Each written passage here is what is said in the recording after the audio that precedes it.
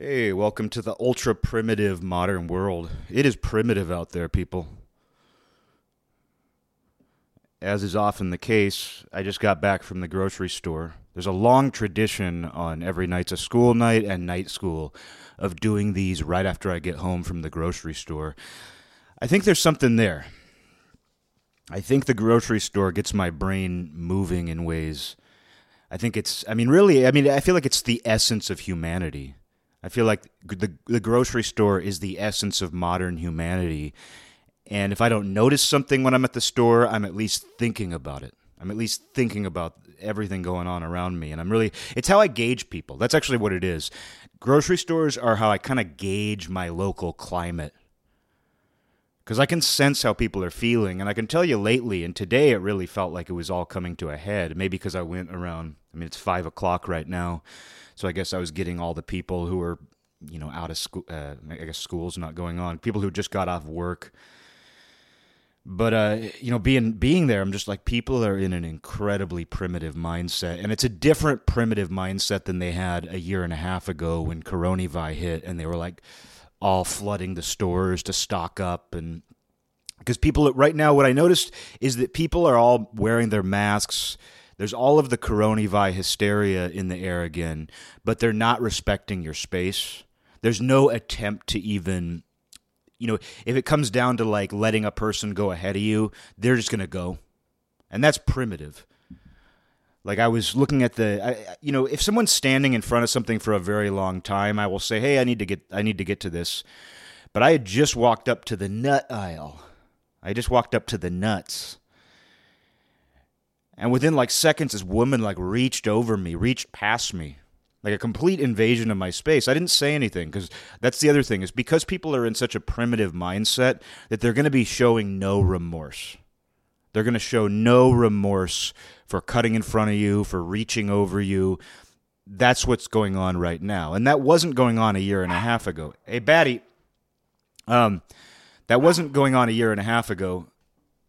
I'm going to spray him. Got a little spray bottle for barking. But, like a year and a half ago, people were still frenzied. They were still worried. They were still tense. They were still fighting. But we're in a much different place now. It's much darker.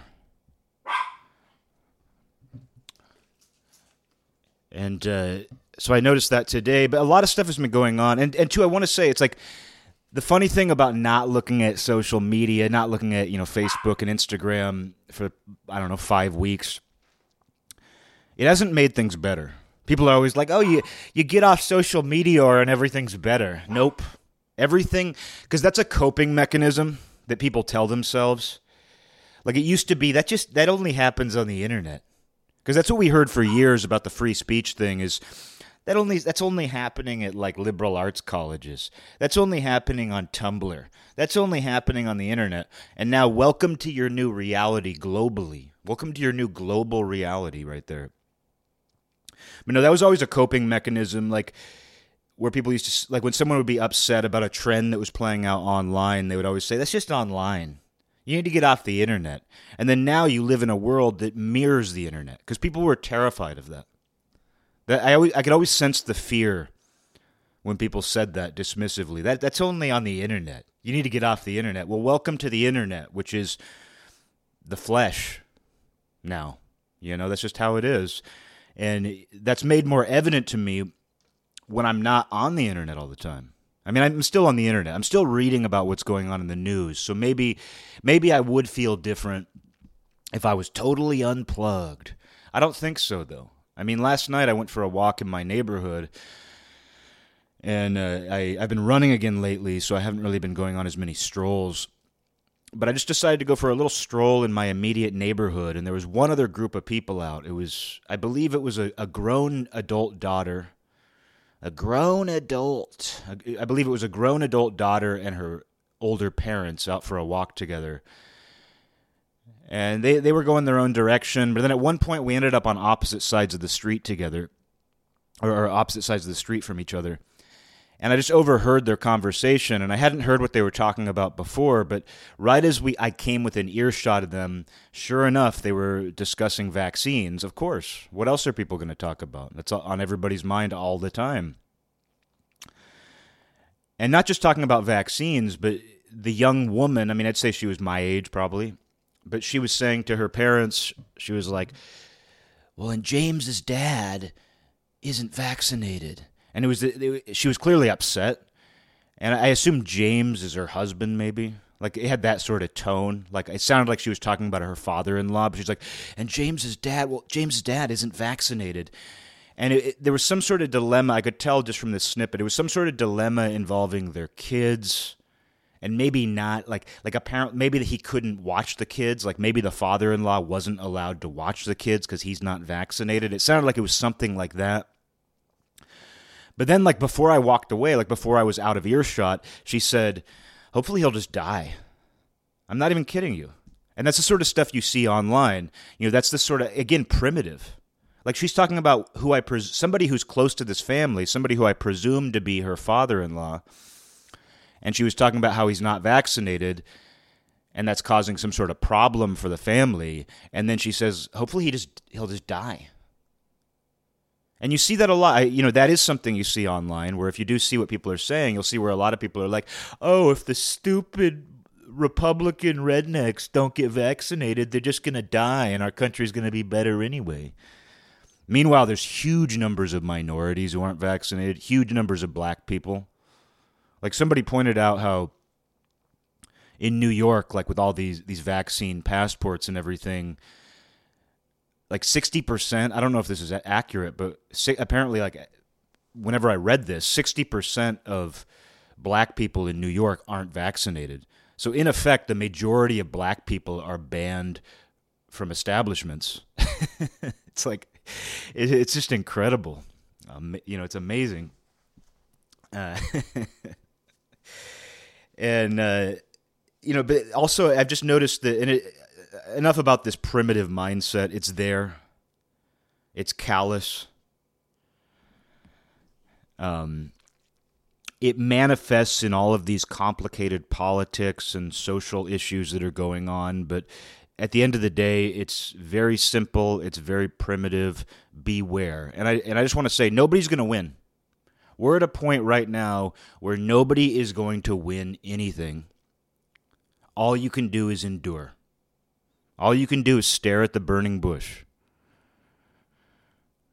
You know, I've mentioned that, I think it was like a quadruple or maybe even 5. I think it was quadruple. I had that quadruple synchronicity a couple years ago, 2 or 3 years ago, where the burning bush was coming up continually in like a 2-day period, where like a friend emailed me and he mentioned the burning bush, how I was listening to something and they brought up the burning bush, how I was watching a game show and the answer to a question was the burning bush, and then I went into the Safeway grocery store restroom and they were playing a Jewel song where she sings about the burning bush being on her left. And I'd never heard this song before. I had to look it up to even find out it was a Jewel song. But as I walk in the bathroom, as all of these burning bush synchronicities are going on, there's a song singing about the burning bush. And you can understand why people lose their minds. You know, you can understand why schizophrenic people think that some sort of message is being communicated to them. And as I've mentioned about synchronicity, you can't force meaning or significance onto them. To me, it kind of emphasizes the greater connectivity. It doesn't just it does, as far as I'm concerned. It emphasizes the greater connectivity. But that was one where it came up so many times and in such strange ways, because it's not like the friend who mentioned the burning bush to me, he doesn't read the Bible, he's not a Christian, he doesn't care about any of that stuff. He just happened to hear something about it and brought it up to me. So it was a completely random friend who brought that up, not somebody I would ever have that conversation with. So it wasn't like I was looking in places. It wasn't like I was studying the Bible and happened to keep coming across references to a biblical passage. This was just totally out in the wild. But I did look that up. Like, I was like, I should at least look up, like, how do people interpret the burning bush? And one of the interpretations I saw was endurance. And that stayed with me. You know, it's like, that is a good idea just to have in mind, is endurance.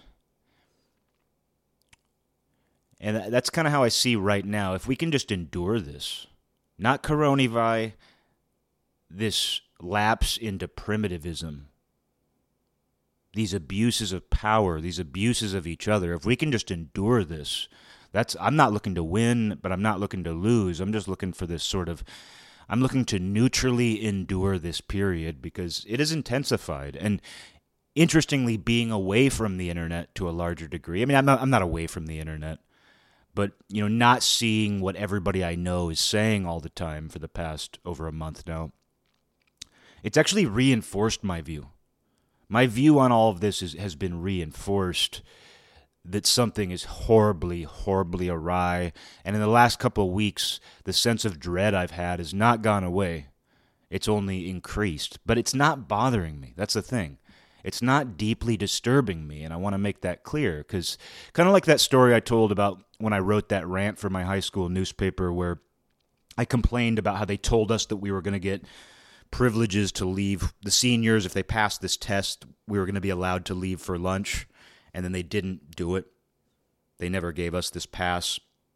And so I wrote a rant about it in my high school newspaper and how this weird hunchback redheaded janitor wrote a letter to me in response, and he was like, "You sound like a very angry young man." And it's like, oh yeah, you didn't pick up on all the humor in my article? Like, just because you're, a strange, I don't need to insult this janitor from my high school half my life ago. But still, it's a good example of, like, if somebody can't pick up on your sense of humor, even if you're ranting, like if somebody listened to this show and didn't know that I was trying to be funny, and they just thought that this show was me just, if they just thought this was all like deep, dark emotions being puked out with no humor and no perspective, it's kind of like that. And I ran into that issue earlier this year. Like, I have this friend, and he would never, I don't think he knows about this show. He would never listen to it anyway, but I talked to him a lot during Coronavirus as it was going on. I was talking to him all the time on the phone. Lives in another part of the country. Famous last words, he'll never hear this show. But no, I'm not even, there's nothing bad to say about him. He's a great guy. But one thing I noticed is that he was a big Joe Biden supporter, Joe Obama bin Biden supporter. And earlier this year, like, whenever we'd talk, like, he'd be like, "How's everything going there?" And I'd be like, "Well, things are completely crazy. Like the world, it just feels completely crazy." And he'd be like, "It's not bothering you, is it? Like, you're not too upset by it, are you?" And there was a tone to his voice, though, that communicated, like, if you're upset by what's going on, there's a problem. And I was just kind of like, huh. And I've gotten that tone from other people who have kind of, like, bought the Democrat talking points, hook, line, and sinker. Not that he has, but I've just kind of noticed it from people the sort of people I know who are like, "Oh my God, the adults are back in the room. Oh, the adults are back in the room." That sort of person, like, if you complain now or you point out how insane things are, they try to make it out like it's some sort of issue going on inside of you. And of course it can be. A lot of what you see in the world is what's going on inside of you. But it's interesting that you have to be careful, even just pointing out that, like me saying today, like, oh, there is something dark and primitive in the air. And I feel it in the grocery store. I feel it everywhere right now. But you have to be careful even saying that to somebody, because it's like, "Oh, well, what's wrong with you?"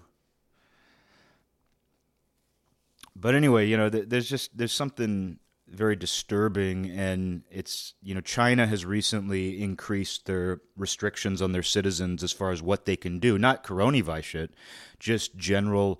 Kids can only play video games for 3 hours a week. And some of this stuff might be good. I don't think it's good that young men are losing themselves in video games. But when the government starts telling you how often you can play them, I have a big problem with that, obviously. My big problem is just as simple as don't tell me what to do. Don't tell people what to do. But the Chinese government has been ramping up. And of course it is. Like, the thing is, here's the thing about all this authoritarianism, is that because I mean, every single Western country, but it goes beyond the West, most countries put some sort of authoritarian guideline in place because of coronavirus. Like, you can't argue that there isn't something authoritarian going on. The argument is whether it's a good authoritarianism, whether it's for the greater good or not, which is the argument to all authoritarianism.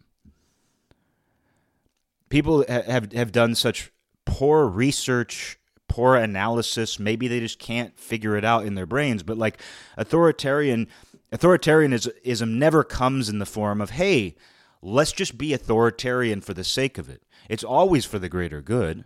There's always an argument whether authoritarianism is for the greater good. And because so many countries have imposed authoritarian measures, one of them, if not more than one, was bound to overstep their bounds. And we're seeing that with Australia right now. Australia right now, as far as the West is concerned, is winning that race, and it gets worse and worse there. I don't want this to be just this is an audio blog talking about how much Australia's COVID measures suck.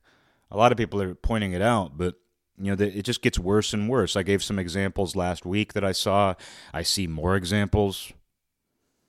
They arrested a father in the woods at a park with his daughter because they weren't wearing masks outside around no people.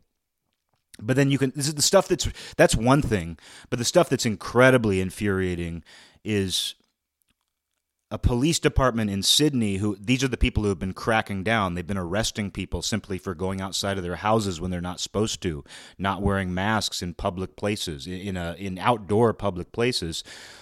But it came out that this Sydney Police Department had their own LGBT awareness party in their headquarters, and pictures came out, and it was a get-together. Yeah, like they were wearing masks and everything, but right now get-togethers aren't allowed.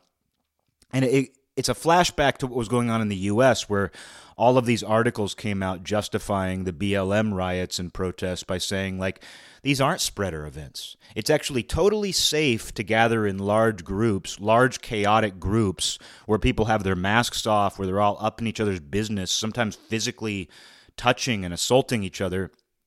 That's totally fine because the cause is a good one. We saw where that was part of, one of the most blatant and disgusting propaganda campaigns I've ever seen in my life. The idea that some protests, some gatherings are okay because the cause is okay. Shouldn't that just be obvious to you, what they're doing? But then we're seeing that now with this Sydney Police Department thing, where it's okay for the police department it couldn't be a better group because it's the very people who are cracking down on everybody. But the fact that they think it's suitable to have an LGBT awareness party. And I saw a photograph from it. It looked like a cult ritual. It was these people sitting at a table with like the rainbow and all the symbolism all around. It might as well have been Masonic. You might as well have told me that this was some sort of Masonic meeting. And it might as well be. And I mean, who needs to know, like, LGBT awareness? Okay. I had never heard of them. The police department has to have their own weird little party for it during a time where they're making sure nobody is allowed to have any kind of get-together, where fathers are being arrested for walking their daughters through parks without masks. Something is wrong. Something is horribly wrong. And the idea that all of these countries would start increasing their authoritarianism to handle COVID, just as a matter of probability, one or more of them was going to take it too far. One or more of them was going to say, hey, we need to keep these in place. This is a good way to control people. That was the slippery slope that people were arguing about, is that it's not just that the government has a very difficult time rolling things back once they've implemented them, and they like holding on to the power they've gained. It's just a matter of probability that at least one country, if not all of them, if not more of them, I mean, China's using this as an excuse to crack down further on their people. But we're seeing it in the West too, and that's more of my concern, because we expect it from China. We expect it from China, but increasingly we are living in a society where we expect it from our own government. And they've always done it in some ways, but we're seeing it's so blatant now.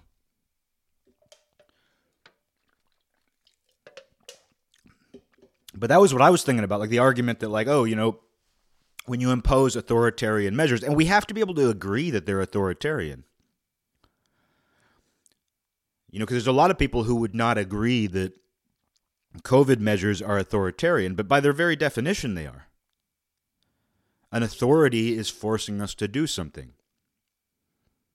quite drastic, something quite different from the life that we're used to living. So it's authoritarian by definition, but the argument is not about whether it's authoritarian or not. If somebody's having an argument about whether or not it's authoritarian, that's a lost argument because somebody is completely delusional. The argument is whether it's necessary or not, which is the central argument to authoritarianism. It is necessary to do this, and a certain number of people agree, a certain number of people don't. That's the endless debate, that is the endless fight when it comes to authoritarian measures. So I'll just dismiss someone outright if they try to say that what's going on is not authoritarian. I will listen to them if they try to make the argument that it's somehow necessary, because unfortunately, society itself, government itself, depends on that. But I want to go back to that girl in my neighborhood, the young woman. I mean, I guess she's probably my age. She was old enough to have children, talking about how her father-in-law was unvaccinated and how it was causing problems and how she hoped he would just die. I heard this is just a snippet. And like, what's interesting too is she knew that I was within earshot. Like, they saw me walking, but she had no reservation having that conversation out in the open where a neighbor could hear it. I know exactly which house they live in. And it's like, I know which house I want nothing to do with, because that's the house where they want unvaccinated people to die. At least she does. She wants her own father-in-law to die. And it's not that she necessarily means it, but, the more that gets repeated, the more that narrative takes hold, and we're seeing mass propaganda that pushes that. She's probably influenced by it. I don't want to make any assumptions, but it's just we're going to see more and more of that as this vaccine discussion. I've already mentioned on this show, a friend of mine, he and his girlfriend broke up because of the vaccination. Meanwhile, my friend, I mentioned that one of my friends has COVID right now. He's recording music. He's sending me songs that he's recorded, and like even one of them, he did a country song where he's singing, and he sounds great. And, I'm not going to use that, though. The thing is, though, I'm not going to use that to say, oh, look, why can't everybody just do that? Everybody with COVID didn't, you're so brainwashed that you don't realize that you can just sing country music and record music while you have it. Obviously, it's different for everybody. My friend is very lean. He's in good shape. He's my age, and he's thin, so it's like he doesn't have other health issues, at least not the ones typically associated with COVID fatalities. But it was just so funny to me because like I asked him how he was doing, and he sends me him playing guitar, him recording electronic music, him singing, and he sounds great. Honestly, everybody should get COVID and record country music. Country Coroni. This is Coroni country. But, it's funny, too, because a lot of... But no, I wouldn't use that, though. I mean, that's the thing, though, is because people want to... That's the thing, is like when someone has like a tolerable or even, even just a completely fine experience with COVID, it's like you don't want to turn around and use that anecdote as evidence for anything. I'm not out to prove anything. I just think it's funny, though, that with all the fear of coronavirus, that somebody I know is out there recording music with it.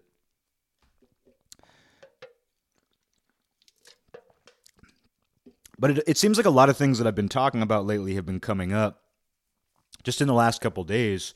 There's a big thing about dogs in Afghanistan. And I questioned myself on that when I brought it up a year ago, when I brought up the idea that dogs play this political role, or animals, people politicize animals. It was something I had never thought about before. It was something I had never acknowledged. And I kind of questioned whether I was going off the deep end, because it was inspired by the video of BLM protesters throwing rocks at a dog. it was a light bulb moment because I was like, oh yeah, a lot of those people probably consider themselves animal lovers, but when politics are involved, they're all too willing to throw rocks at an animal simply because it belongs to their enemy. And having read about war enough, I know that that takes place in war throughout history. So it was kind of a light bulb moment to me. And then, I talked about Hitler and his dog and everything, and about how Hitler had his dog killed because the Soviets were coming. They had all the dogs in the bunkers who were all beloved. These were beloved animals, and they killed all of them. And, I mentioned how how it kind of brought to mind the way that a Viking lord would be buried with his own dog. How in Scandinavian history, when a lord would die, they would bury him with his servants. They would kill his servants, his slaves, but they would also kill his dog and bury his dog with them. And I didn't mention this in the episode, but I should have. Which is that when the Allies found Hitler and Eva Braun's bodies, they were with their dogs, which brought to mind, and they were in a crater. But they couldn't have been killed in that. I mean, we know they weren't killed in that crater because they committed suicide. But somebody placed them in that crater. Like one of the Germans placed them in that crater. Like they couldn't have just ended up in that crater. And that is that Viking burial to a T. The idea that the master has died, he's buried with his wife and his dogs. And so they found Hitler and his dogs in a crater. Hitler, Eva, and their dogs. Very interesting.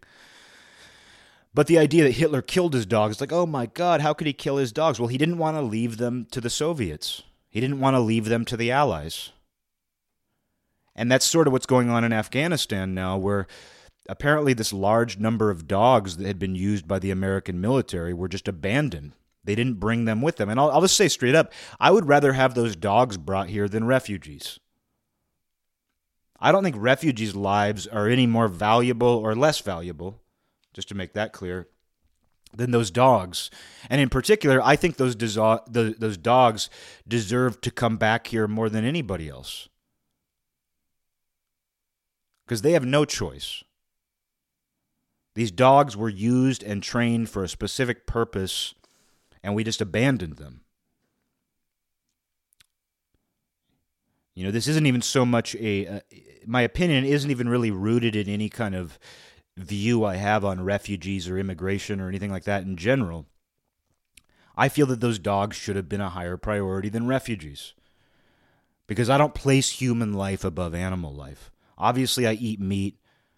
You could point out all kinds of hypocrisies in this viewpoint. But on a base level, I don't think that human life is inherently more valuable than animal life.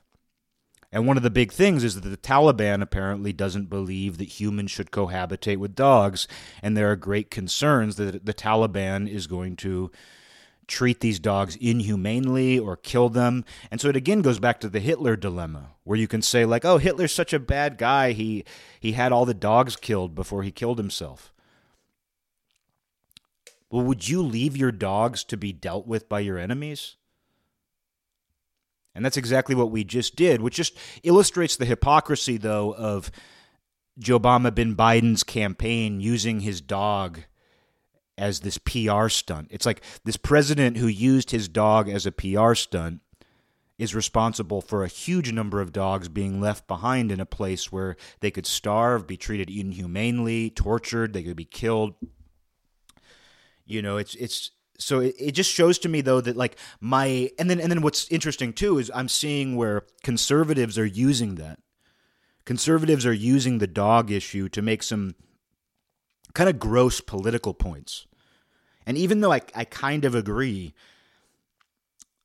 it's exactly what I said about all this, where it's like when you introduce dogs into politics, which sounds absurd just saying that, but when you introduce dogs into politics, people start arguing over dogs, and they start using them as leverage. And, recently it came out that, like, Governor Cuomo had used it. He had apparently adopted a dog, and he used it as a PR stunt. And now that he's removed from office, he abandoned the dog. Like, he gave up the dog. I'm sure somebody adopted it. I'm sure it has a nice home. They didn't ship Cuomo's dog to the Taliban or anything, but still, it's just exactly that. It's dogs being used for politics. Cuomo obviously didn't want a dog. I did say recently that I think Joe Obama Biden does love dogs because he's so handsy. He is a dog. Before he was too old to function, Joe Obama Biden was pretty much a dog. So I believe Joe Obama Biden likes dogs, and here I am. I'm just playing the exact game that I'm criticizing, but welcome to life. But with Cuomo, it's pretty clear he didn't like dogs, and he abandoned his dog as soon as it was politically convenient. And for that matter, I don't even understand why Italians have dogs. Italians aren't the kind of people. I'm kidding. Italians are pretty much animals themselves. What do they need dogs for? I'm kidding, okay? Oh my god. But I don't know. It makes me sick. But there's a part of me that's glad that my feelings on this have been confirmed. The way that dogs and animals, but dogs in particular, are seen as this extension of politicians. They're seen as an extension of the politics that are playing out. And we're seeing that with Afghanistan right now. And to be honest, I've been really upset about it. I have been really upset about just what's been in the news about these dogs. Because that's just, I don't know, because it's people then start talking about because you'll see people make the point where it's equating human life with dog life and what our priorities should be. And it's those dogs to me are the most innocent lives of all. And they're completely at the mercy of humans, which I think is why it bothers me so deeply. But enough about that. I don't want this to be a bummer show where I just talk about horrible things happening to animals. I really don't want that to be I don't want this to be that kind of show. But another thing that came up was a guy, I believe he's a journalist. He made some kind of statement about how basically he's getting revenge for being bullied by jocks and rednecks as a kid, and that just plays into what I always talk about, which is but I've seen some responses to that where people are like, oh yeah, this just shows you that so many of these types of people still see their lives decades later as an extension of what happened to them when they were in high school. But my take on that is sometimes it didn't even happen to them. I don't trust somebody when they say they were bullied in high school. I don't trust somebody when they say that they were a nerd who was treated poorly by jocks or rednecks. That narrative has been hammered home so heavily. Every single movie about teenagers for the last 40 years is about the nerd underdog, the artist, either getting revenge or just surviving bullying from jocks. And I know that jocks bully people. Of course they do.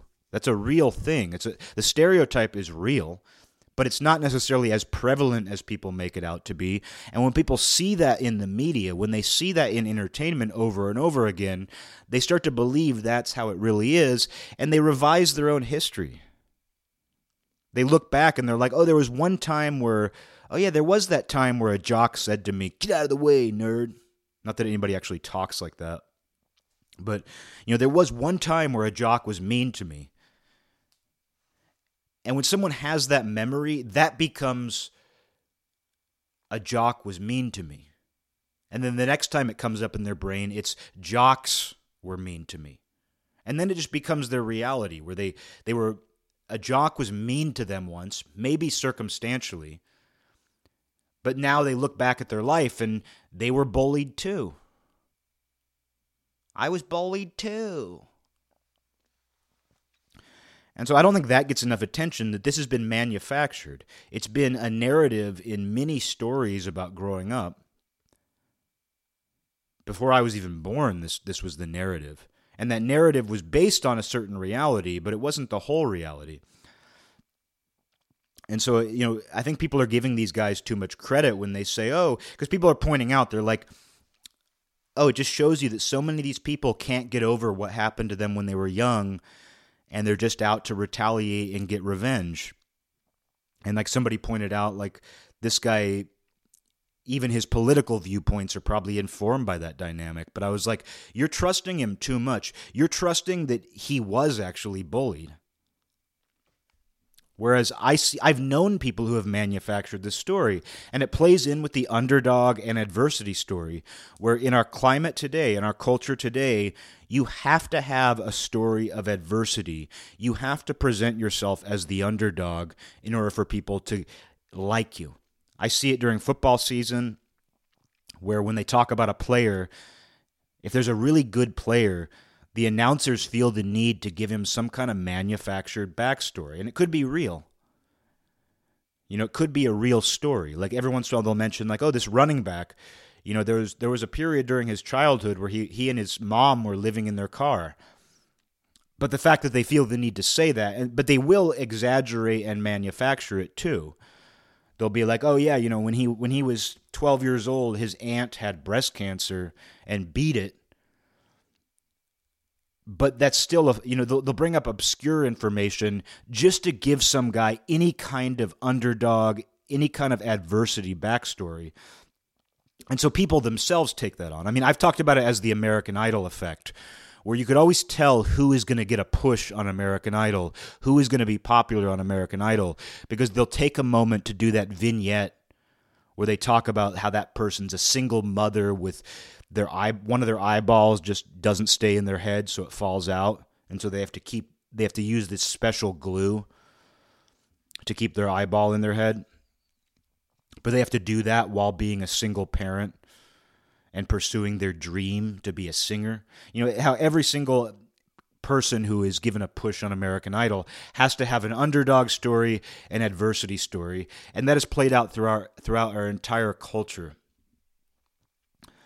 I know somebody who I recently saw, and I hate to even point this out, but it's just part of it. It's not just something you see in the media in entertainment, but somebody I know was trying to milk something that somebody I know very well was trying to milk something to promote something of theirs. And I was just like, oh, God, you have the disease. You have that disease. You know? Like they were referencing something that, I'll just say it, you know, I don't care. They said that they had a speech impediment that they had to overcome. And I've been talking about speech impediments on here, and I'm very sensitive to speech impediments. Like I was talking recently about childhood friends of mine who had speech impediments and how they kind of fascinated me. This is a person I know extremely well. If they had a speech impediment, it was very, very early in life, and I never remember it for a second. And I spent a lot of time with this person, and I'm just like, either it's amazing that you've been fighting this whole time, and I just simply was never aware of it, or you're milking some sort of adversity story, and I'm just like, like that's the climate we're in. Like I've mentioned, like being in a single parent household, I hope that I don't come across like I'm milking that, because a single parent household for me was much different than that for other people. Like my dad paid alimony, he paid child support. I had a very comfortable life. My mom was around, so at no point, like while there are certain dimensions to your experience living in a single parent household, when I say that, at no point am I trying to be like, oh, I'm just an underdog. I'm an underdog. No, I had plenty of opportunity. Coming from a single-parent household didn't hold me back at all. It colored my experience, but it didn't hold me back from anything. It was not a story of adversity in any way, but people will do that. It's almost like like on a job resume, how you're encouraged to exaggerate or even kind of manufacture things. You spin things. At the very least, when you're doing a job interview or making a resume, you learn how to spin it. Where you take something that might be true from a certain perspective, but you spin it in such a way that it'll sound very favorable. It's a classic job interview resume technique. But you can see where people do that with their own lives. where it's like I could take being from a single parent household and spin that or provide no context that explains that, oh, it was actually a very comfortable childhood. It was not a struggle for any of us. But I could spin it. If I really wanted to, I could spin it. And people would just have to accept it. Because the problem is you can't challenge anybody on any of this. And I mean, it kind of goes back to, a point I've made before too, where, if you're walking down the street, like if I'm walking down the street and like, let's say I pass somebody who like looks, let's say I pass a black person and I smile and I say, hi, and they say nothing back. My gut reaction might be, oh, they didn't say hi back because I'm a white man. They didn't say hi back because I'm a white man.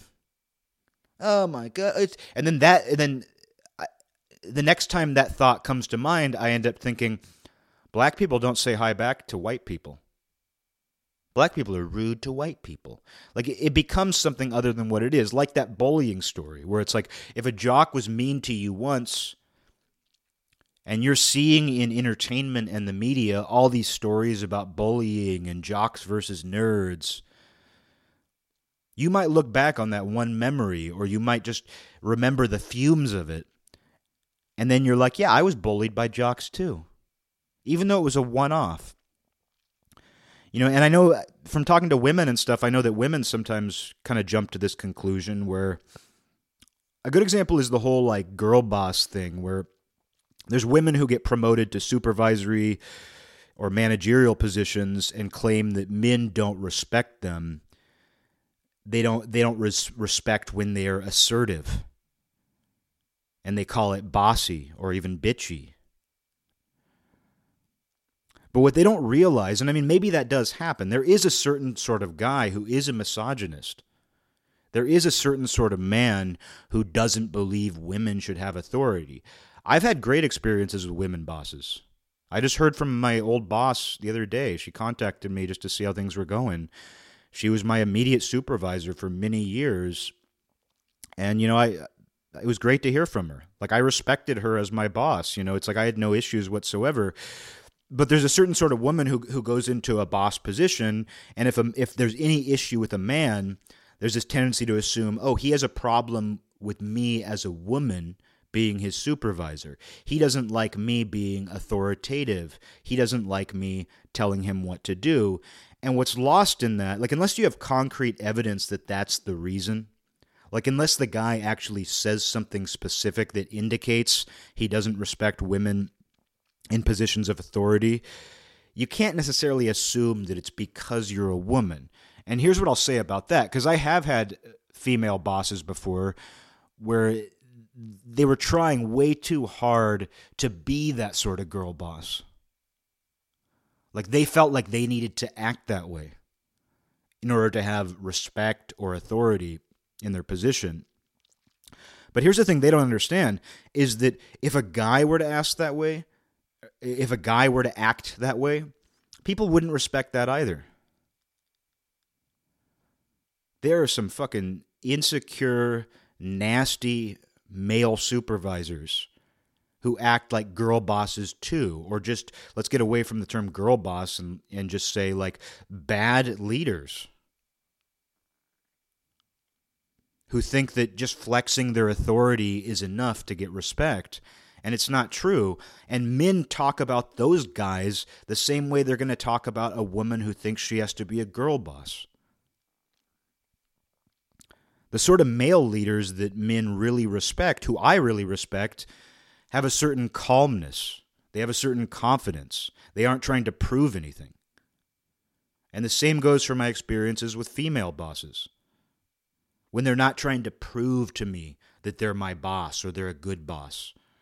When they just make the right decisions. They're not preoccupied with their role. They're trying to carry out their duties effectively. But a woman who experiences some kind of pushback or doesn't earn the respect of her male employees If she's trying to flex that girl boss attitude, well, guess what? A man would do the exact same thing, and they would hate him for that too. It has nothing to do with your gender. It has to do with your freaking attitude.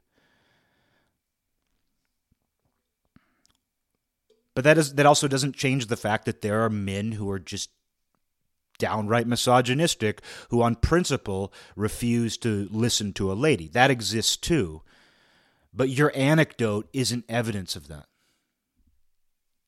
Because, I mean, I've noticed this phenomenon. Like I've mentioned on here before that guys in cars are a problem. Men do catcall women.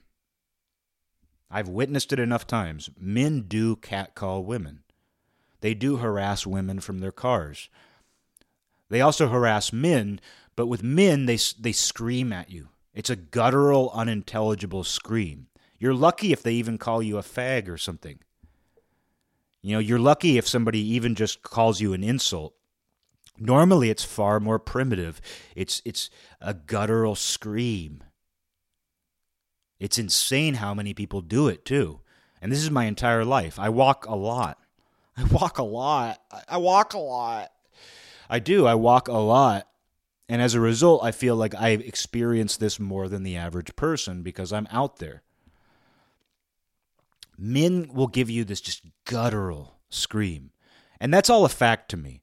Like, those 2 points are a fact. Men catcall and harass women from their cars, and they scream at men from their cars, especially if it's a group of men. And sometimes there's not even a word being screamed. I wish they'd insult me sometimes, because it's actually scarier that they just feel the need to let out some sort of war cry. And it's not even intimidating. Sometimes it's high-pitched. It's weird. But it's enough of a phenomenon I've noticed among different generations of men that there is a need when they see a man out on the street to scream at him. But something I've just become aware of more recently that I've started to kind of put the pieces together on is that, and this is something that a man will do by himself if he's in a car, but he'll also do it when he's with a group of guys. But if a man sees you walking as another man, especially if you have any confidence to you, like if you look masculine, and this is all just pure conjecture. This is pure anecdotal evidence. There's no even evidence. This is my own perception. I've noticed that men floor it, or they rev their engine as they drive by. I've noticed that if I'm walking down a street and there's an insecure guy in a car, especially if he has a hot rod or a truck, that he'll be driving somewhat normally. Because I can see, I'm so hyper vigilant. I'm aware of every single car. I'm aware of every single person. I'm looking around. I'm like a robot. I'm scanning my environment and trying to do so without communicating that I'm doing that. But I'll be walking down the street, and I've noticed that a guy in a car who's otherwise driving normally will see me, and as he passes me, he'll either rev his engine or like floor it. Like where he'll just suddenly just go, like he'll go from, 25 miles an hour to like 60 miles an hour on a residential street. And it always seems to happen when they see me. And I don't mean to like stroke my own ego here, but I've noticed, I think the reason why I'm just now kind of becoming aware of this is because it coincides with me getting in better shape. And like at this point in my life, I just wear gym shorts and a t-shirt around. I just look like a bro, like a weird bro wandering around. And I have noticed that like as I've become more fit and more noticeably fit, like I spend a lot of time working out. So it's just a fact that, my body has changed in the last number of years. Not like I'm some bodybuilder. Not like somebody sees me and is like, oh my God, is that a superhero? It's just something I've noticed that like as I've gotten in better shape, I've noticed more and more of this aggression from drivers where they will either rev their engine or hit the gas. And my theory is that they see a confident male walking down the street. And something about that brings out that inner competitor, that rivalry that we all feel with other men, that call to war. And because they can't kill me, because they can't fight me, they do what the only thing they can do, which is drive aggressively, make a loud noise with their car, rev their engine, But I would never be able to prove that. And I'm extremely self-conscious talking about that. Oh, guys can't handle seeing a guy in good shape walking down the street. Here I am, like, congratulating myself, like, on, this is just a sick line of thought, probably, but it's something I've noticed. And I would never be able to prove it, though. And I would never claim it's a fact. I would say it is a fact that men harass women and men scream at other men. But this whole thing about guys revving their engines or hitting the gas, there's no way that I could prove this. It's just a sense that I've gotten, and it's only been recently that I've become fully aware of it, where it's like they see a certain type of man out walking, and they think that they have to compete.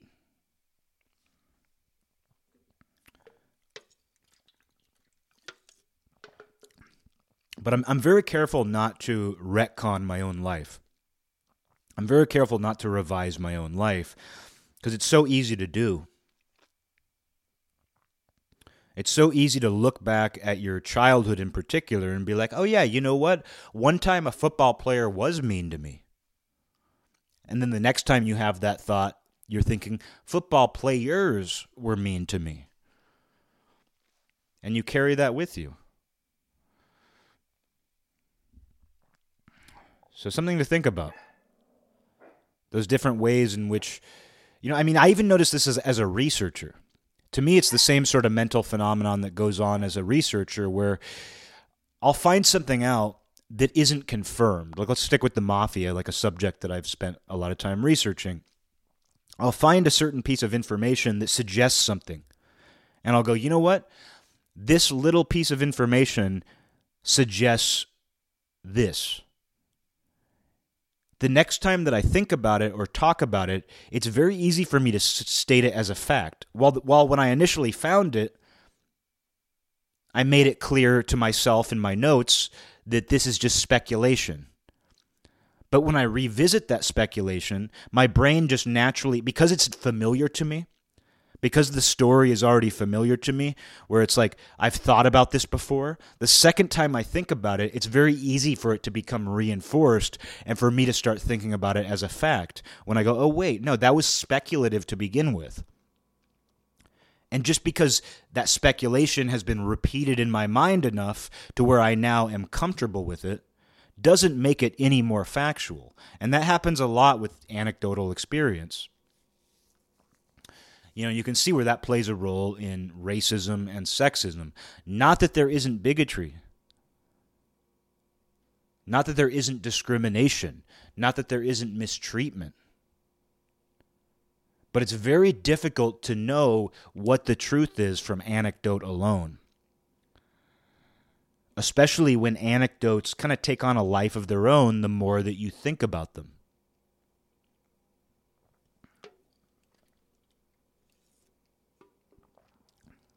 And you can even see where, like, some of these out-of-control misogynists end up thinking that way too, because they've had, like, one bad experience with a girl. That becomes amplified. Suddenly, she becomes all women. So you can see where a lot of our problems come from this way of thinking. You had one bad experience with a certain type of person. And there are many times where that is part of a pattern. That can be part of a pattern. But we exist in this mindset where, and this is probably a primitive mindset as far as I'm concerned, where because something can be part of a pattern, we assume it is. Because there is a pattern of somebody discriminating against you, or rather, because there's the possibility that this is a pattern, and it's a pattern that other people have pointed out, it must mean that your single experience is part of a pattern too. And that's how I feel when people talk about like jocks and rednecks. You know, because my experience with that was that jocks were in-your-face assholes. There's a reason why that stereotype exists. You know, I'm not trying to do my own retcon and say that, oh, jocks, perfect gentlemen. Jocks are perfect gentlemen all the time. Some of them are. But what I found, like being somebody who played sports and played football and likes football, but who was also into music and art, and I had nerdy friends too. I had friends who would have considered themselves gamers even back then. Guys who pretty much dedicated most of their time to video games. I found that everybody was mean. I found that jocks were more in-your-face and aggressive about it, and I think that has a lot to do with confidence. Because they're physically, you know, more imposing, because they're typically more popular. Although that's a whole other subject, dissecting what popularity actually is. I won't go there today. I know sometimes I say I'm not going to go there, and then I'll just dive into it for an hour. I'm truly not going to go into popularity today. But with like the jock sort of archetype, stereotype, whatever you want to call it, you know, I think that they are confident enough to where they feel that they can be mean openly when they want to be mean. I found that nerds and artists, it's more backbiting. They're just as mean. Like my friends who are artists or nerds or they were into alternative stuff, like they were just as mean. But it tended to be more backbiting because they weren't confident in their ability to be physically imposing. But they would, you know, they got sucked way more into gossip. There was a lot of backbiting, is how I'd put it. And so I think that need is there in all people. I think everybody has a need, especially growing up, to test the boundaries. And that's what I always say about bullying. We shouldn't try to stop bullying because it has a function. We need to teach people what the boundaries are. What does it mean to go too far? And I mean, that's the question of authoritarianism, you know, is what does it mean to go too far? Because even though the word authoritarianism is rightfully bad, like even though that term has a poor reputation for a reason, we have to have it. We have to have a certain amount of authoritarianism. Existing in a society, existing under a government, requires a certain amount of submission to a higher authority. And even if we, you know, devolved into some sort of state of anarchism where people were truly governing themselves, we'd quickly realize that authoritarianism is right around the corner. Quicker, you know, more quick, and it appears more quickly than people can possibly imagine. So a certain amount of authoritarianism, I would say, is necessary for functioning in a society. Just like bullying. Bullying is necessary.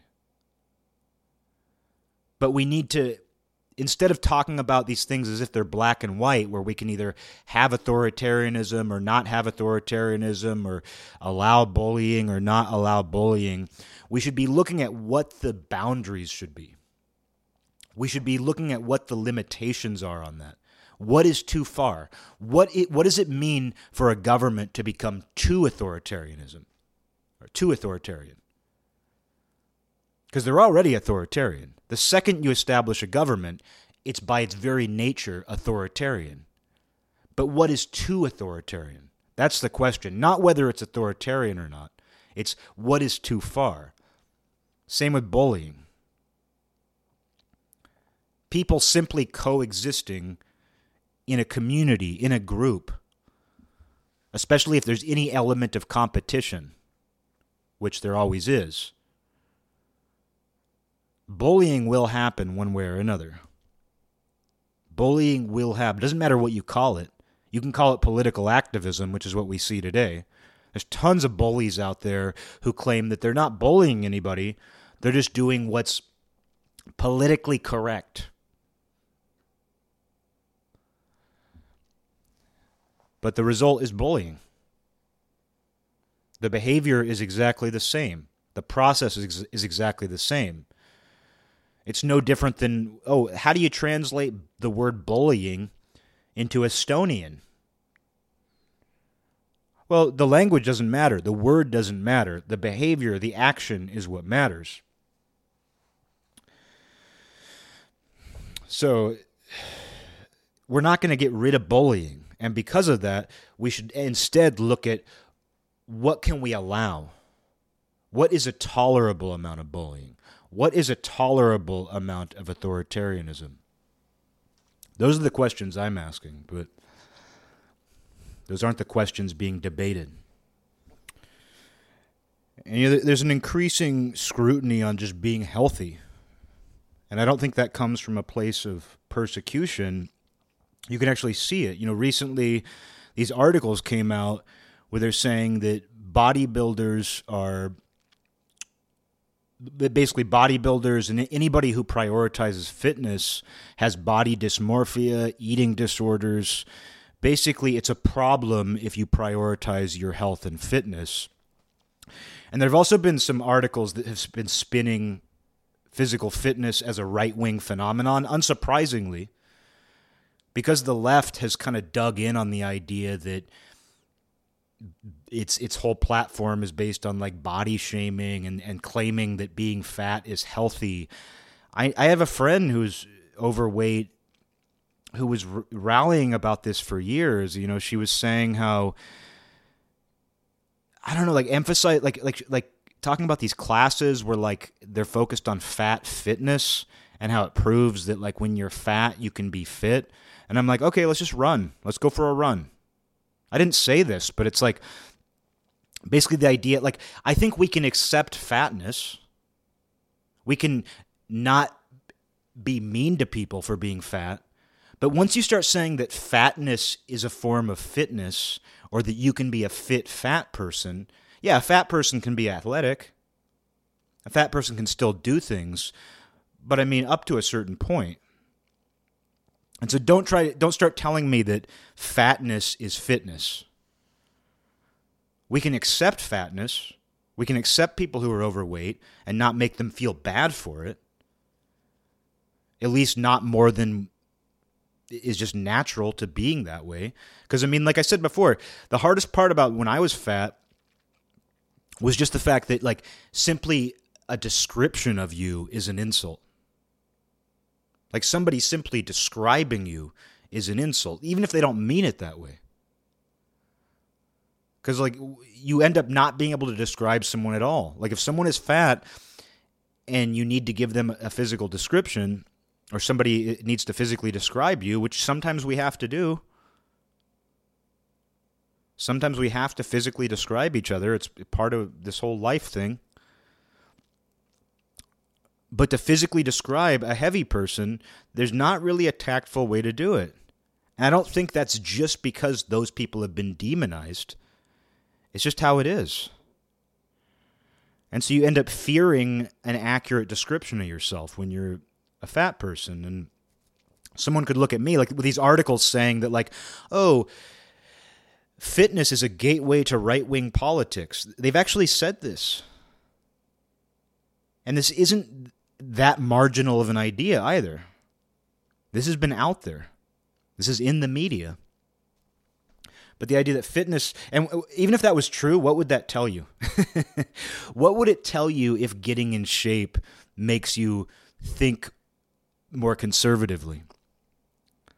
Shouldn't that tell you something in and of itself? But anyway, what's interesting is just the fact that like there has been this kind of like it's not just enough to accept people of any size. We also have to smear fitness. We also have to smear bodybuilders. And that's kind of what this article was. It wasn't just showing you could tell it wasn't coming from a place of concern. It was trying to categorize fit people as mentally unsound by saying they have body dysmorphia.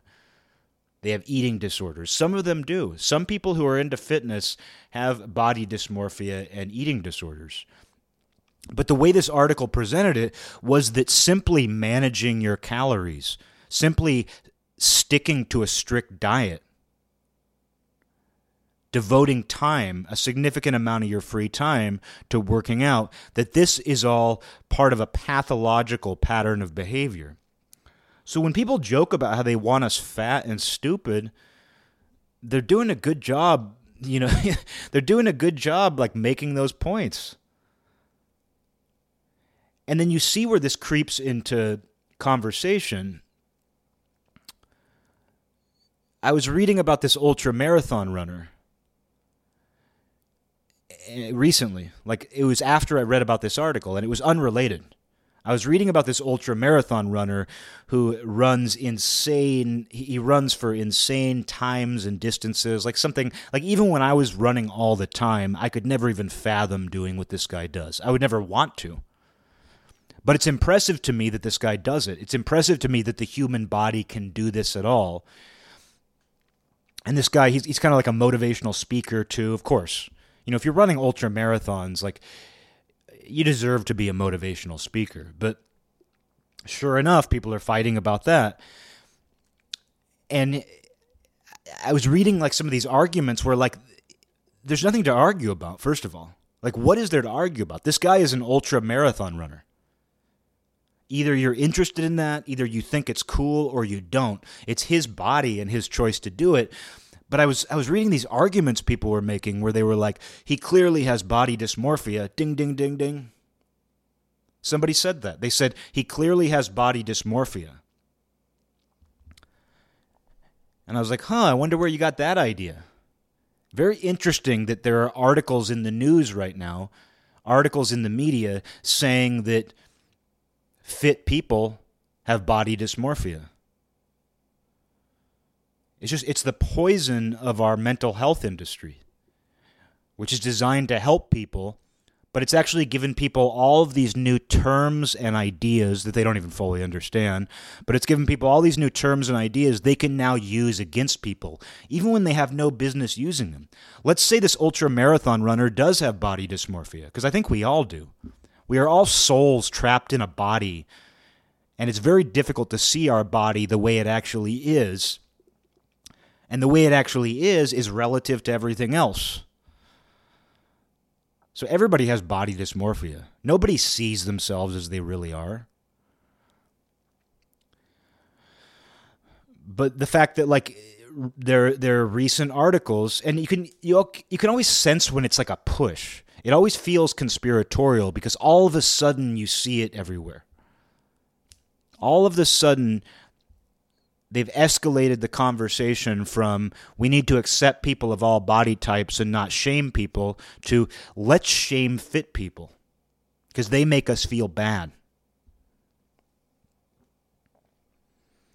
They're too confident. But you know what? It's probably all coming from a place of insecurity. They have body dysmorphia. They have eating disorders. Oh, you know what? He eats a very specific amount of protein with every meal, and he doesn't gorge himself on carbs. That's an eating disorder. Anytime you limit your pleasure, it's an eating disorder. That's the logic they're using. And that's interesting to me that we're seeing that. And it's like they're making our arguments for us.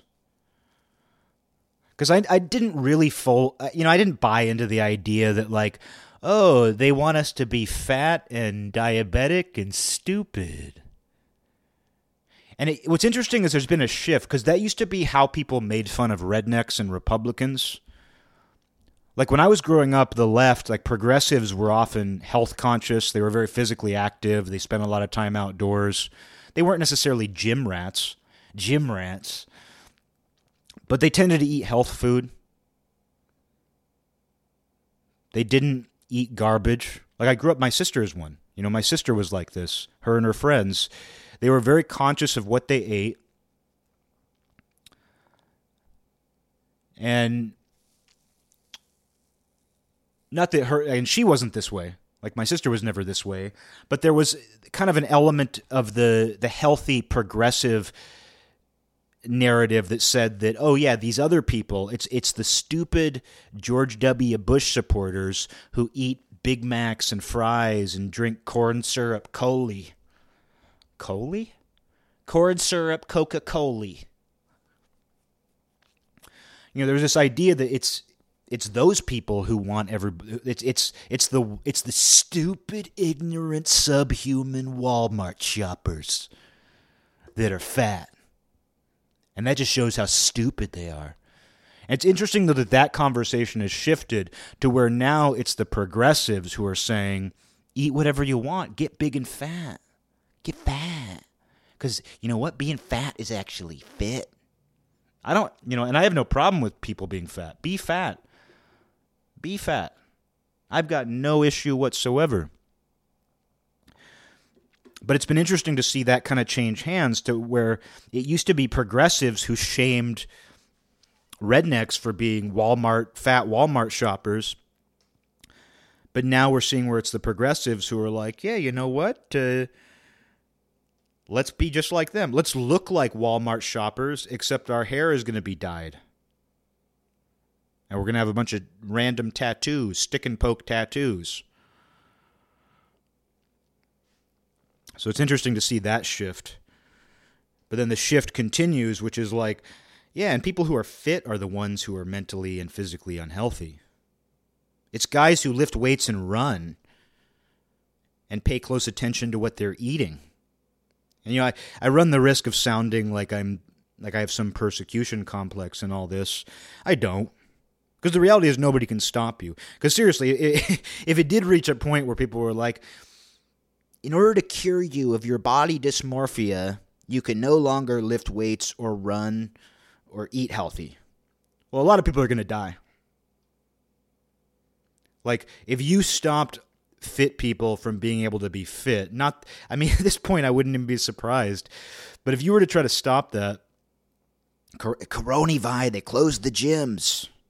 It's all part of the conspiracy. But no, if they did try to do that, it's like you'd have a lot of people violently responding. You'd have a lot of people respond to that with violence. And guess what? When it comes to violence, the physically fit people are the ones you got to worry about. Because, that's what it comes down to, too. It's like saying that fatness is fitness, that you can be just as physically fit at a certain weight as you would when you're traditionally fit. It's just, let's have fights. We shouldn't, though. I don't believe in that. We shouldn't actually have fights. But I'm just saying, if you really want to know how it all works out, stage fights and see who wins. Because as I'm not even a fan of boxing or MMA. I don't even like that stuff. But you continually hear again and again that it's conditioning. It's endurance. There we go. There's that word, endure. Sometimes there's a knockout. Sometimes in boxing, somebody gets a knockout. But usually the winner is the person with the better endurance. I know enough to know that Floyd Mayweather, I know that his whole thing was endurance. The reason why he was such a successful boxer is not because he was so strong, not because he was the knockout king. He wasn't Mike Tyson, but he had incredible endurance, incredible stamina. So that's a big factor. You can never, that's when they train soldiers, that's a point of emphasis. And you can even just see from the way soldiers look throughout history. Physical fitness is mandatory.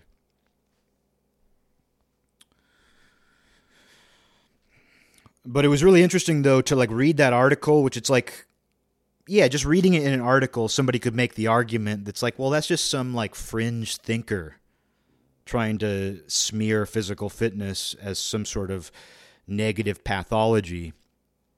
But then when you actually see people using those arguments right after that, why were people even arguing about this ultramarathon runner? What was there to argue about? There were people having arguments, and I'm making it a point to look and see what's in the comments. I'm occasionally looking at the comments right now. And what blows my mind is that there's even an argument to be had. But there were people passionately, like, insulting each other even. There were people, like, throwing ad hominem at each other, and all they were arguing about was whether this guy should run ultra marathons or not. And somebody was like, well, he clearly has body dysmorphia and an inferiority complex, otherwise he'd never feel the need to do this. And he shouldn't be doing it because it's bad for your body. People think they can tell other people what to do, or that they should even have an opinion on what other people should do.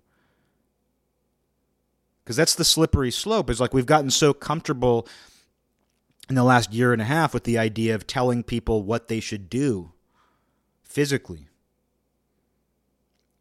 that it starts to extend to everything else, and we're prone to doing that anyway. But just this argument fascinated me because it was like I'm not even talking about one or two people. I'm talking about like 24 people arguing about this ultramarathon runner. Because everything is an argument now. Everything. Every single thing is an argument. And they were arguing about whether or not like running ultramarathons is good for you. And like somebody said, they were like, he even says it's not good for you. He even says that the recovery time is insane, that his body is completely ruined for like 2 straight weeks afterward. He's not trying to say that you should do this or that it's good for you. He just wants to do it. It's a mind over matter sort of thing. It's clearly more mental. It's not about being in shape. And you'll find that with every ultramarathon runner. Because I'm fascinated by that way of thinking. But every ultramarathon runner, it's about what it does for them mentally. It's about the accomplishment of being able to do it, but it's more about mind over matter than it is. They're not trying to lose weight, guys. He's not doing this as part of his normal conditioning routine.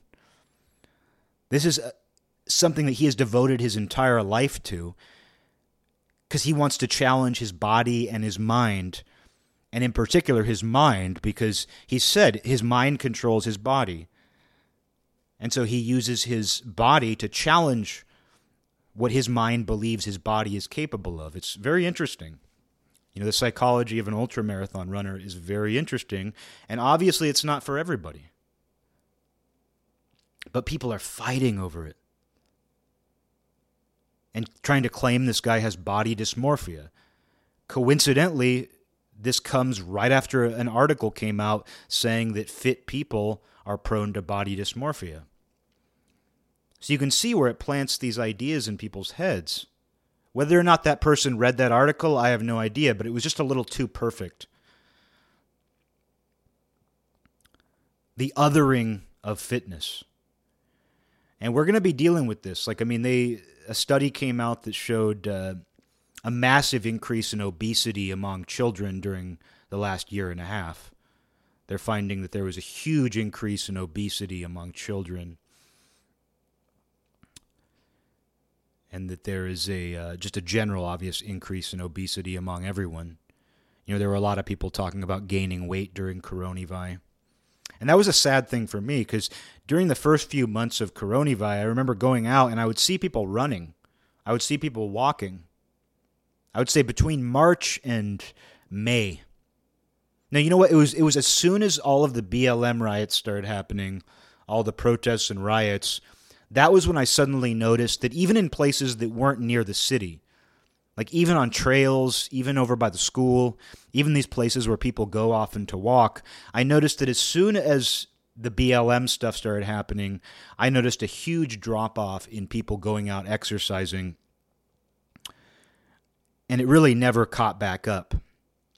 Because those first few months, that like March, April, May, I would go and I'd be like, man, there's too many people out here. But I was also kind of happy. I was like, the best thing that anybody could be doing right now during lockdown is exercising. So even though I'm kind of pissed that I wanted to come here and be alone, I'm actually happy.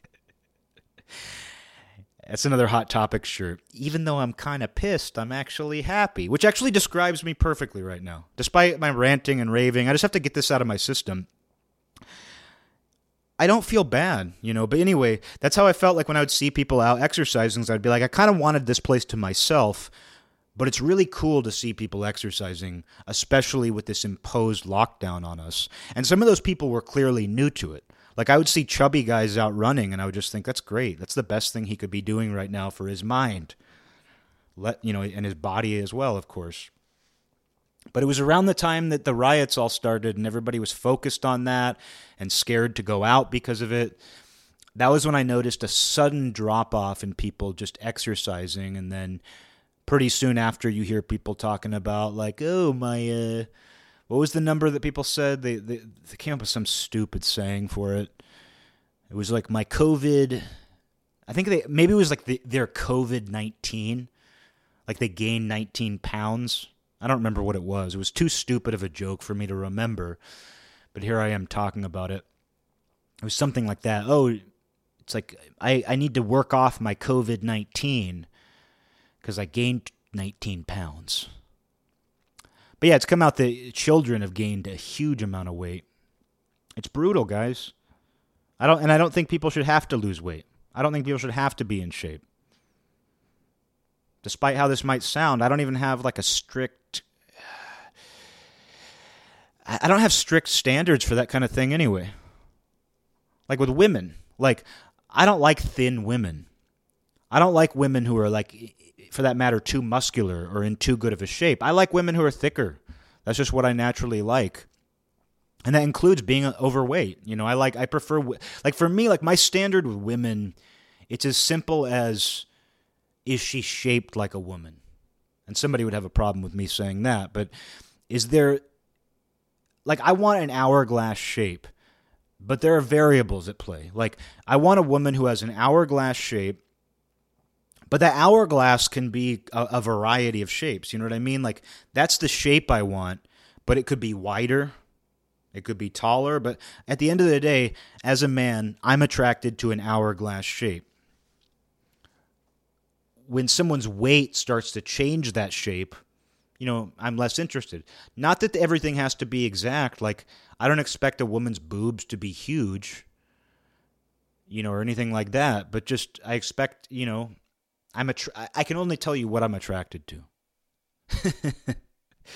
And that's been lost in this conversation where it's like, oh, you decide what you're attracted to. No, I can tell you the kind of women I'm attracted to. They have an hourglass shape. The exact dimensions of that hourglass vary, but I like an hourglass shape. Turns out a lot of people do. Jeffrey Dahmer's dad said that he did it. He liked it, an hourglass shape.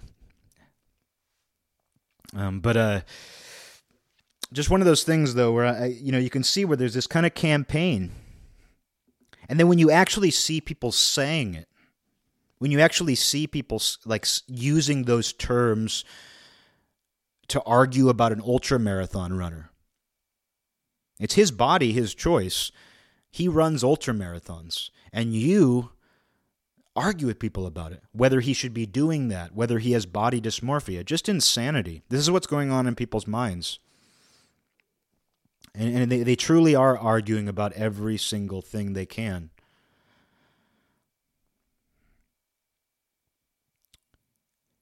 And I enjoy taking a little bit of it in, but I think this is just going to be an endurance game.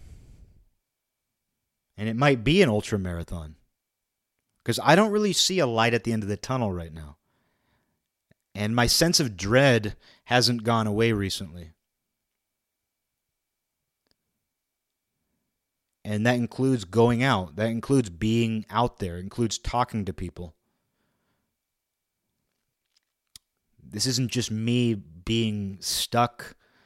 Because I totally understand the idea that if you spend all your time on social media or just reading about the horrors of the world, if you spend all your time just checking the news, you're going to have a very dark view of the world. It's true. Which is why I've always selectively looked at these things.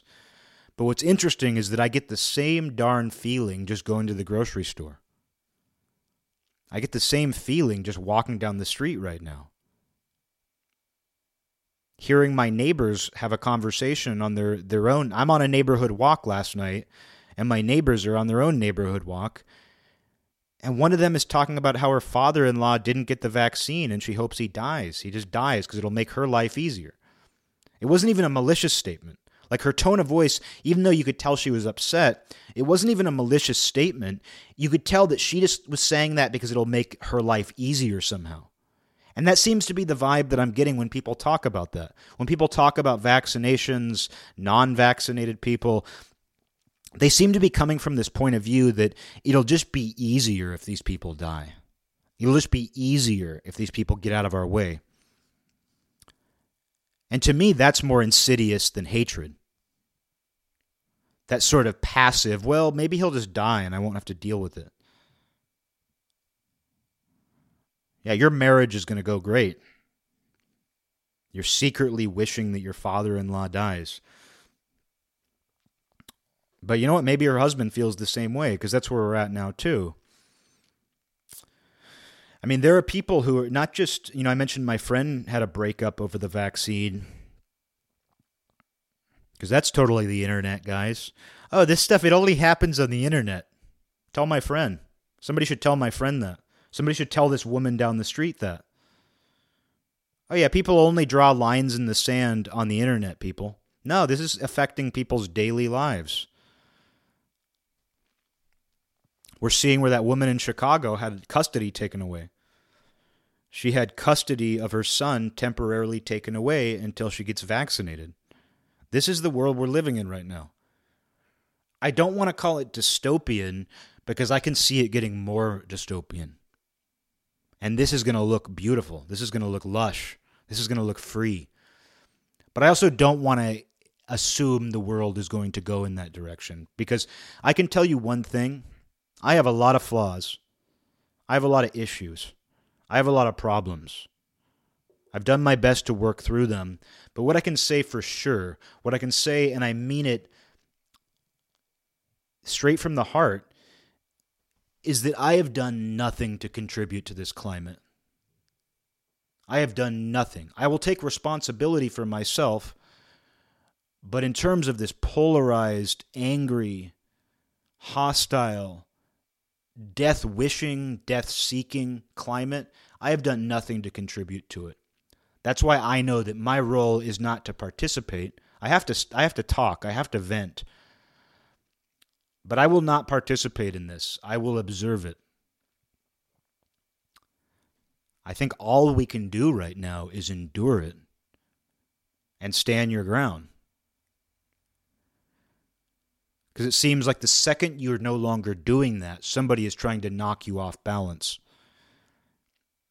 And they have all kinds of justifications for doing that. So I'm coming now from a mindset of endurance. I don't care about winning because there's nothing for me to win. And I'm not going to let anybody put me in a position where I lose either. Because the losing is just as manufactured as the winning. I truly believe that all a sane person can do right now is endure. So do anything you can. Anything that you feel strengthens your endurance. If it's physical, if it's mental, they're all related. I've been much more deeply into meditation again the last couple of weeks. And I look forward to it. I was going through a period where I didn't look forward to meditation. It felt like a burden. It felt like something I didn't have time to do, something I didn't want to do. I even took 9 days off from it, something like that. I was working on something, but still, I took 9 days off, which I'd never done, but I'm back to doing it. And, there's a reason people have been doing that for thousands of years. And it also helps you see things clearly. And I do feel that I'm seeing things fairly clearly right now. And we think of that as a positive, like, oh, I'm seeing things clearly. Well, right now, seeing things clearly doesn't exactly boost your morale. And I think that's that's something that's worth pointing out, is that morale is extremely low. Our country's morale, Like, even most of the Obama bin Biden supporters right now, their morale is crushed. Yeah, there are still those people who love the machine, who are like, Obama bin Biden made the best decisions in the stand of Afghani. At least he's not Trumpsfeld, right? Right? Right? Can you at least... Oh, so you don't think that Obama bin Biden is better than Trumpsfeld, huh? Can you let me kill you? No, but, we're in that position, too, where it's like there are people who are doubling down. But the vibe I get, like from most Democrats I know, from just everybody, nobody's morale is good right now. And I don't see how it possibly could be. Because if your morale is good right now, it's either because you have no worries in the world, which I can't imagine is true, or it's because, you're just, I don't know. I don't know. I'm not going to speak for anybody else. I just can't imagine the sort of person whose morale is good. But I also see this as the sweet spot. I kind of feel like we're in a sweet spot where it feels like things could come to a head at any moment. It feels like things could fall apart at any moment. And that's usually when the best events happen in a movie. That's usually when the most interesting or the most triumphant moments take place in a movie. But I don't even know that we're there yet. Like I said, I wouldn't call any of this dystopian yet. There's shades of dystopia. But like anything, dystopia is relative and it is gradual. But it does feel like we're heading in a dystopian direction.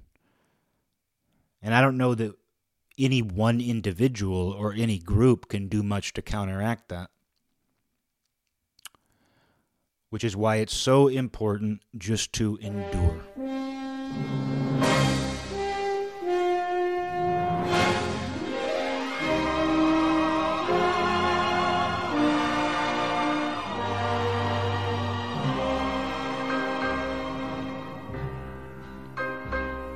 This land is mine.